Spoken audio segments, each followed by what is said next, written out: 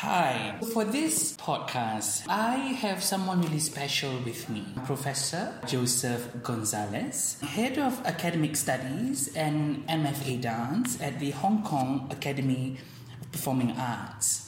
I'm very happy to have him here because I've heard a lot of things about him, as well as his contributions, not only to the Malaysian dancing, but in Southeast Asia as well. Hi, good morning. Good morning. Good morning, sir. How are you today? Fine. I'm good. Just call me Joseph. So, Joseph. Yeah. So I believe there's other hats that you're wearing other than this, being an academician in Hong Kong. Right. Is there any other things you'd like to share with us? I don't even know where to begin. I think it is quite typical of most people who are very involved in the arts, because our communities are small, and therefore you end up automatically wearing many, many hats because of the different needs of the kind of the work that you do, you see. So currently, if I'm looking at it quite at the moment and in the moment, yes, I work, and my bread and butter work is in Hong Kong. And that's another long story of how I got there, and it's quite incredible that I have this opportunity. And to maybe be able to develop something in Hong Kong, especially for their postgraduate studies. Other than that, I don't even know where to begin, as I said. I know my life started as a performer, primarily and solely, I would say. In my 20s, I was only interested in performing, and that was how I made my living. And fortunately, at that age, I was able to do it, working across genres from contemporary dance to ballet to folk dance and so on. And then after that, I went off to the UK and then did musical theatre and then came back. And after coming back is when I think the next important phase of my life began, which is when the Ministry of Culture decided that they were going to open a Academy Seni Kebangsaan at that time. So it was 1993-94, in that period of time, when I literally bumped into Dr. Anis, because I was having a moment of reflection and nostalgia. I went back to my old university where I studied math, but I danced. I bumped into him and he said, "Lo and behold, Joseph, I'm looking for you." And I'm like, "What do you mean?" He said, "Yes, I've been looking for you because we are having this Academy Seni Kebangsaan, and we need people who have trained in professional universities and schools to come and be part of the formative team and the pioneering team." And it was just providence, if you believe in the powers that be, if you believe in karma, whatever you believe in. And that was that moment, And I said, absolutely. So he had gathered about 5 artists, Aida Reza from Penang, who had just come back from America, Lina Ang as well, Sohaimi Magi, who had come back from Indonesia, myself from London, and Dr. Anis. And so we sat and talked at length about what the syllabus should be, could be, what it would look like, and so on.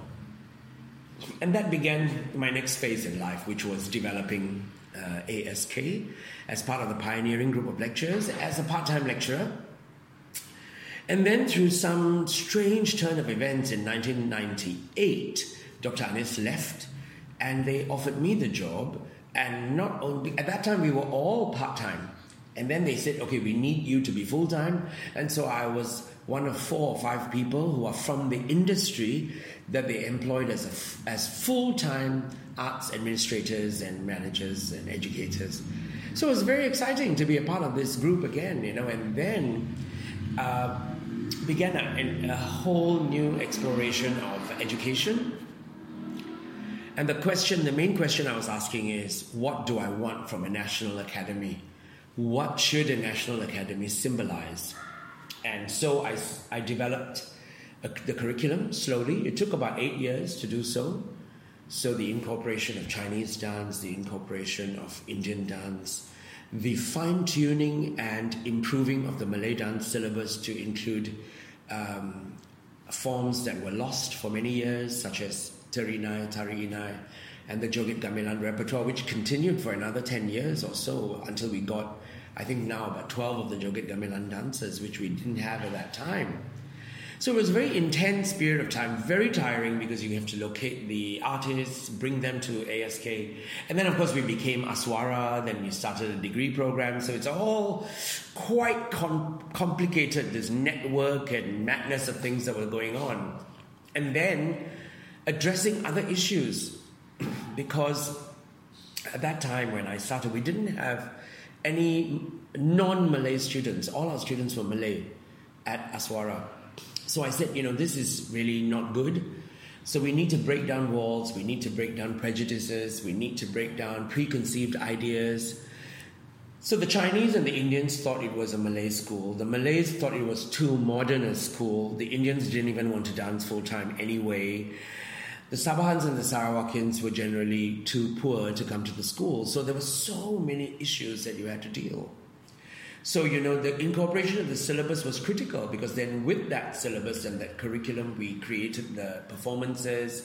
And I realized that without performances, without a public face, people are going to, and people still, we have more public face than anyone else, I think, in terms of the rate at which we did performances, So I had a performance for young choreographers.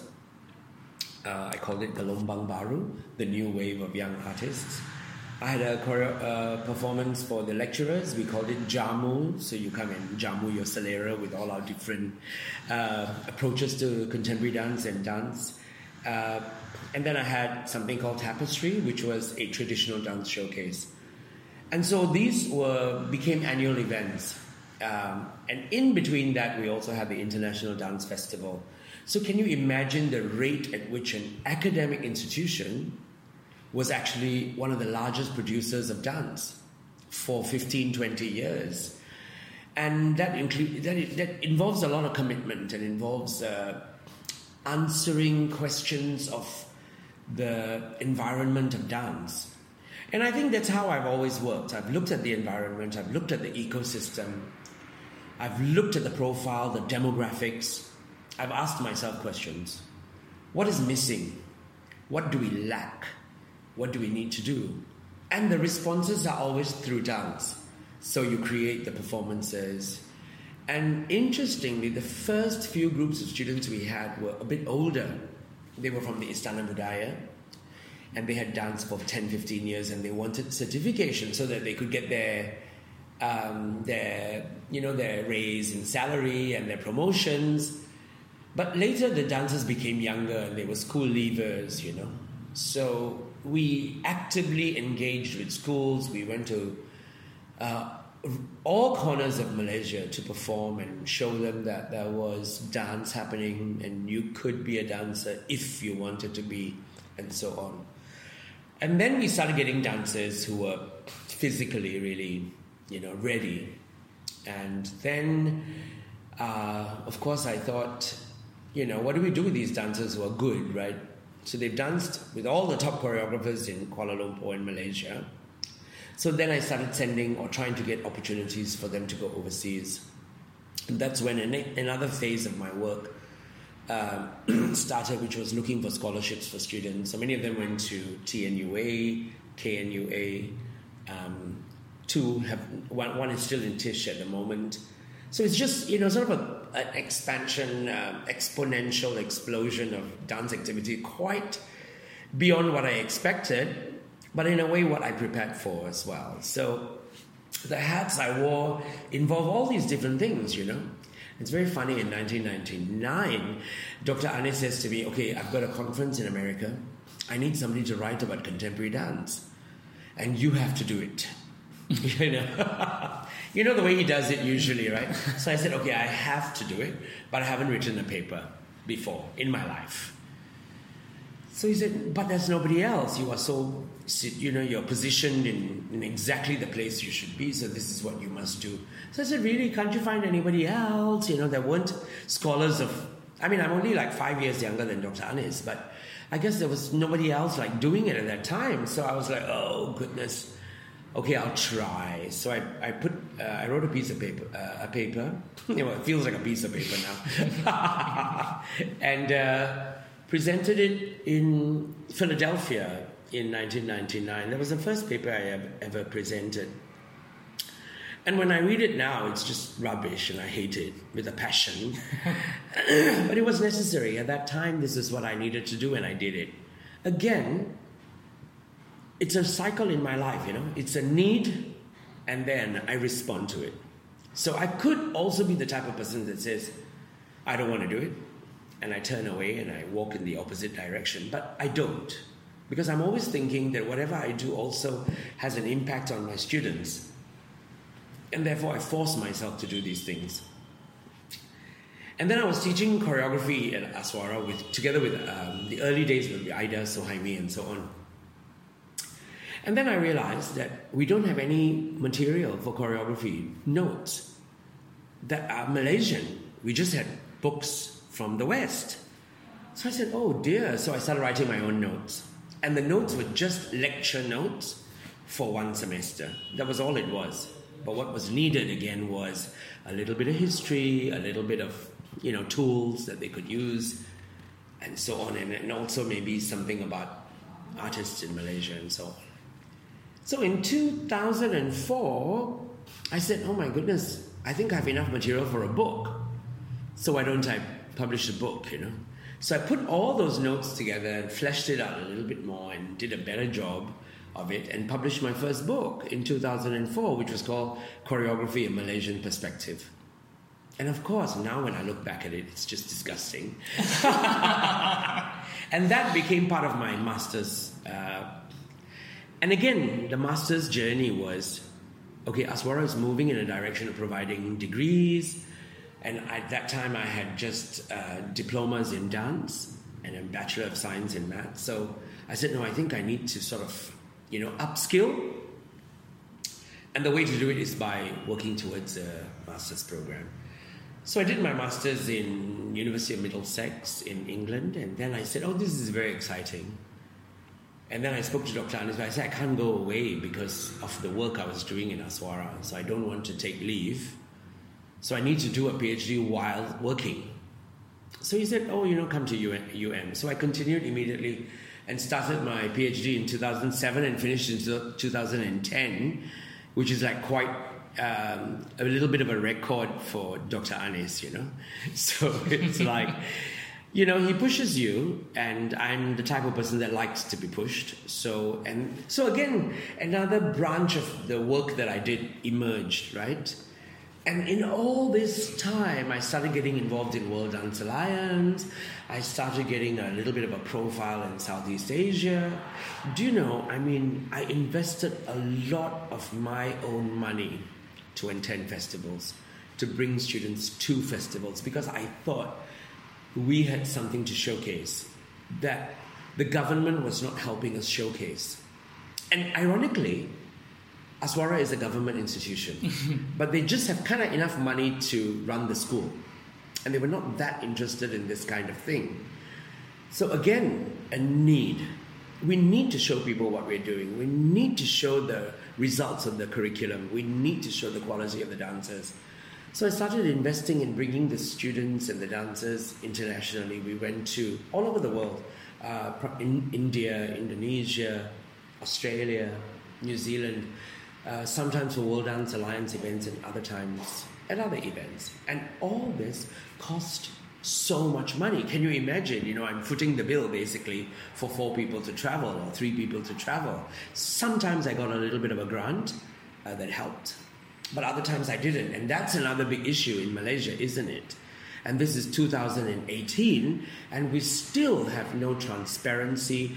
We have no clear systems for the disbursement of any kind of funding. Oh, goodness. So I thought, but I said, I had to do it. And people think I'm crazy, you know, to have spent so much of my own money, because I'm not a wealthy man. I don't come from an affluent family, but I'm willing to invest in all this, you know. So then began this profile of Southeast Asia. People began to know who I was. And then in 2011, I was invited by Korea to be a part of the Asian Dance Committee. And together with Singaporeans and 16 countries. And that was in conjunction with the opening of the Gwangju Art Center. the Asia Art Center in Gwangju. And that comes with its own, package of issues.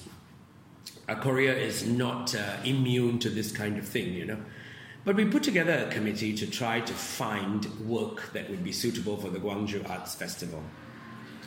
But with their changing government, the roles also changed. But I've managed to stay on this committee until last year, so I'm still on the committee as the co-chairman, in fact. I think the reason I'm co-chairman is because I can speak English and I can speak Malay. Mm-hmm. So I can communicate with a few more people than the Koreans, Mm-hmm. So that was very exciting. So my work has then included producing and connecting people at an Asian or an even beyond Asian level, So in 2006, I attended a 2-month program in UCLA for intercultural performance, and that also created a huge network for me to tap into. So networking has sort of emerged very organically before the word was a buzzword, So you kind of do it because you have to do it. You do it because you have to find spaces for your students to go to and yourself to go to. My own interest in performance has slowly taken a backseat. To be a performer, I need to go into class and I need to have my body in tip-top shape. And it's not. I'm spending most of my time behind a computer. But sometimes I really like to connect with the younger audiences and the younger scholars and the younger practitioners. And the things I can manage are things that are folk, like Main Zapin. I have done a few of that, and I enjoy it tremendously. Did Randai. I also do a couple of ballet performances as a character role. So I play the father or the priest or whoever they need. And it's fun because you get to know the younger audiences. You get to know the young people who are involved in dance. I think that's very exciting and something I really, really enjoy. So from commercial work, which I did in the 80s, to the work that I do now, I think it's quite unusual to find somebody with that kind of breadth of experience. And to keep connected with everybody as well, So I think this is good, and this is something that I have cherished. So those are the many, many hats that I wear. And then in 2011, I said, I need a company for good dancers, right? And I'm not saying the other dancers who don't work in the company are not good. I think this was a very fine line that I had to tread. As Dean of Dance for 16 years in Aswara, my responsibility is to every student. And so I've tried to encourage all kinds of interests. But at the same time, there needed to be a space for me, to create for young artists who are interested in more contemporary work. I.e., artistic and with very little money. But you don't want them to give up their ideas and give up their dreams just because there's no money available in the arts. And so in 2010, I started writing hundreds of letters to potential sponsors with an idea that they would sponsor a project and that would sustain the company. So we began our Connecting Communities project in 2011, and that has gone on till today. The company members have changed. I think there are a few who still are from the original company, like Liza, Naim, Fauzi, Rizzi, and Ruby. So these 5 are from the original company. But the other members have changed. And it's not... Sometimes, quite honestly, there are reasons of lack of suitability, changing directions. The graduate then doesn't feel that they want to do this anymore because they've done it for 3 years and, okay, it's a good experience, but I don't want to do this anymore because I don't have stability. I don't have a pension plan and I don't have EPF or whatever. So I thought about those things, and we have like EPF for the students, like Singapore's CPF for the dancers. And I think it's very important to try and build some stability. Now, while I want them to do all these artistic works, I don't want them to be impoverished artists. And I want them to be really proud of the decisions that they have made. That they have said, I have chosen to be this kind of artist. I am proud of the choice I've made. Yes, you may have gone in a different direction, and good for you. I'm happy with the choice that you have made. So I think in a environment and community that's shrinking, there is a greater fear for them to feel more threatened, to feel more insecure, because there is peer pressure. And I think that my role also is just be here and to give them moral support and say that, this is a good journey that you're on.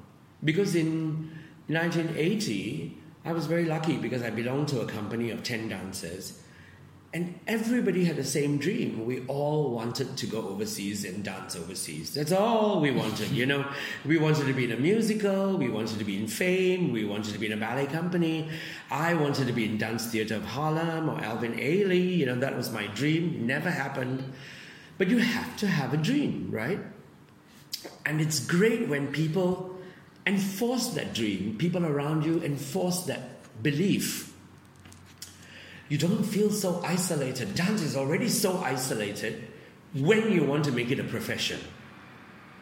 If you're quite happy to leave it as a hobby, it's great because thousands of people are doing it in nightclubs, in community clubs, in associations. But when you take that next step and say, I want to do this as a career, then it becomes very isolating and very lonely, So I feel that my journey involves nurturing, supporting, encouraging young artists.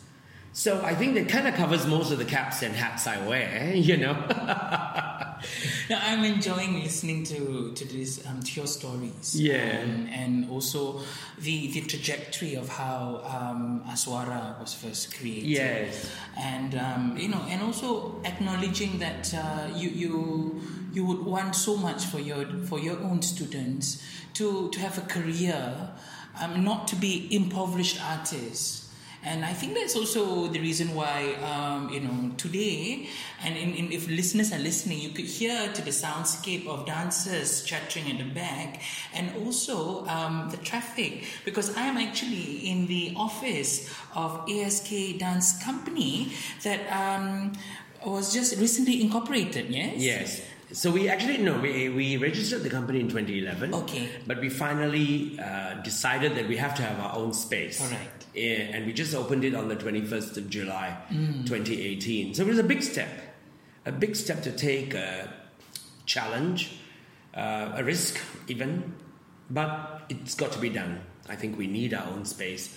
We're very grateful to the support that Aswara has given for 6 years in allowing us to use their studios, to use the transport, because we were mutually selling each other, we were benefiting from each other, we were cross-pollinating, and that was very good. But Aswara itself is still growing, and they need the spaces for their students and their rehearsals, and we understand that completely. So we decided that, in the last year, it was time for us to go and look for our own space, and here we are. And if you talk to my dancers, they would tell you that I am the type of person that the moment that I have one thing, I want the next thing. So there's never a stop, and I joke with the kids and I say that, I want a building now.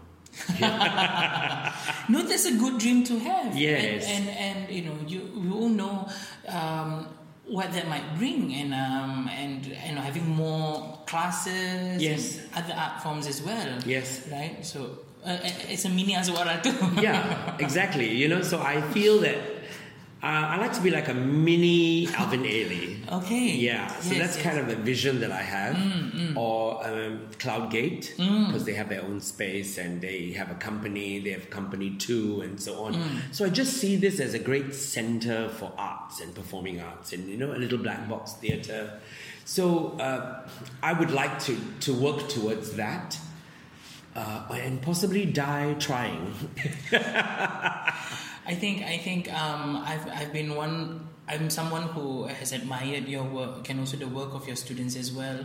I don't get to watch it in live, but I always see it on your Facebook pages or on YouTube as well. So I've seen the sort of quality of dancers and choreographers that come out from Aswara. And I just wanted to ask more about, I think were you the one that coined Dancing the Malaysian? Yes. And it's also a slogan of this company as well. Yes, correct. And that's also the name of a book. Yes, my book. Yes, correct. Yes, your book, Dancing the Malaysian. Yes. So if I can give you, I understand the trajectory of Aswara as a national academy and also ASK Dance Company as bringing the Malaysian to the world. Yes.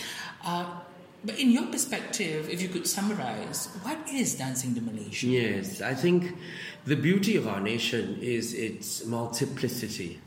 And I think that's what this company is all about. We celebrate all cultures. We celebrate the beauty of each ethnicity.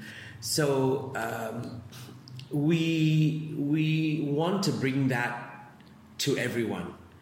And I think it sounds so cliched in many ways, that people don't really...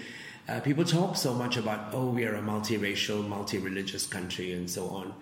But I think in this little company, in our little nucleus of arts that we have right here, we celebrate it in the truest sense, so there's no fear. And I was able to work that way at Aswara as well. So, for example, the students would pray together and they would eat together. And, one of the most beautiful moments was when one of my Chinese students' fathers passed away. And every single classmate of hers, Hindu, Muslim, and Christian, said, we need to go to the funeral. And to see Malay, Indian, Chinese boys and girls walk around the coffin and use the incense and place it where they're supposed to with utter and utmost respect was for me the moment, that I said, I think I could die now. But I jest. In fact, you can't. Because while you create those things, you need to work to keep it going. It can so easily fizzle out. So you talk about the beauty of the work that the Aswara dancers and the ASK Dance Company dancers have created. We need to work so hard to maintain that standard. And that, I feel, in my 30, 40 years of experience, is one of the first things that you can let slip if you don't pay attention. It's how do you keep all these balls in the air, and how do you... It's very tough for the dance company because they multitask, they manage, they market, they do the accounts, they do all kinds of things, but they have to rehearse and they have to do their classes. So in terms of technique, we do Bharatanatyam, we do ballet, we do contemporary dance, we do Silat as our core techniques. So I don't think you can really find a company in the world that does that. And so this is the philosophy that I want to carry on, I feel that in terms of our Chinese dance abilities, we are still a little bit fragile. And I want to work more closely with one or two of my Chinese Laoshers who are very good, but they're not based in Kuala Lumpur. So I need some time to bring them over here and work with the dancers. I think that's very critical. So bringing Malaysia's multiplicity, plurality, and celebrating its multiple ethnicities is what is Dancing the Malaysian about. Okay. Thank you. You're welcome. That was insightful, and thank you for that heartwarming story about your student and the funeral. I just wanted to ask as well about you and your experience in the region, and how would you say, where would you place Malaysia in comparison to many other Southeast Asian countries today, in terms of the development of the arts and dance? I think Malaysia is very fascinating because so much of the development happens because of the passion of the individual artists and their companies. Malaysian artists suffer from lack of corporate and government funding, but that really doesn't seem to stop them from doing everything that they want to do. I'm sure they will disagree and say they can do a lot more with the funding, and I believe that's true. But in dance, I think the shining examples are Dua Space Dance Theatre, Sutra Dance Theatre, and ASK Dance Company as well. I think they would be the three leading companies. And then at the same time, there are lots of individual artists, you know, Lee Ren Zin and Pei En and Suhaili Michelin, and all these people who are trying to do whatever they can do, wherever they can do it, you know. So I think this organic development of arts and presentations, and I think in terms of ideas, in terms of technique, we have it all. What we don't have is that ability to sort of transcend the borders, and I don't think Malaysians make that much of a commitment to international touring. We don't seem to place that as one of the priorities. I am just sort of talking off the top of my head as an observation. So when the opportunity arises, we get invitations, then we go. Otherwise, it's not something that is terribly, exactingly pursued, you know. Having said that, all these companies that I've mentioned travel a fair amount, maybe 2 or 3 times a year. Indonesia, I think, would probably be the most exciting regionally, and the company that Eko Supriyanto and Rianto, 2 of them seem to have a more global outreach and presence at big festivals in Germany, in France, and also in Australia, Japan. Whereas Malaysia is really not there yet. So I would put Indonesia quite at the top of the heap. Now, Philippines, very interestingly, is so strong in ballet, and they've got many, many Filipinos in international ballet companies in New York, Stella Barker, just to name 1 or 2. So they're exporting that. In terms of contemporary dance, I don't see enough of it happening on a global level, although there's good work through their Wi-Fi Body Festival and so on. And of course in Thailand you have Pichit Klunchun, you know, so he does a fair amount of work, but his works seem a little bit smaller than the works of Eko. Singapore, I think, enjoys government support more than any of the other ASEAN countries, to a larger extent than any one of us. So you've got arts housing, you've got funding for scholarships, you've got seed funding for productions or whatever. All this we don't have here. So I think in terms of infrastructure, in terms of government support, Singapore is at the top of the heap. I'm not quite sure about the work that I'm seeing that comes from Singapore yet. So I think, unfortunately, Laos, Myanmar seem to be struggling a little bit. Laos now has Sang Lao, so he's really happening and doing a lot of stuff. Vietnam has gorgeous dancers, many of them Russian trained.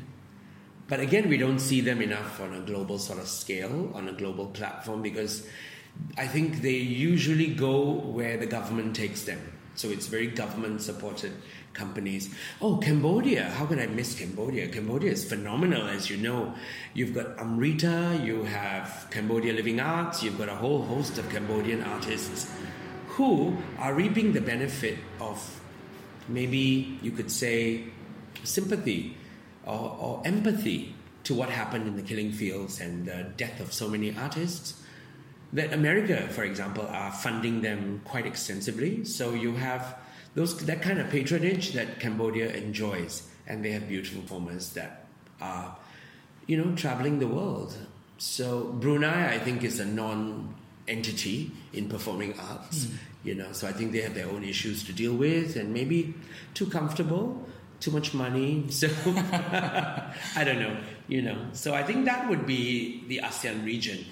I really think the ASEAN region is the region that the world should be looking at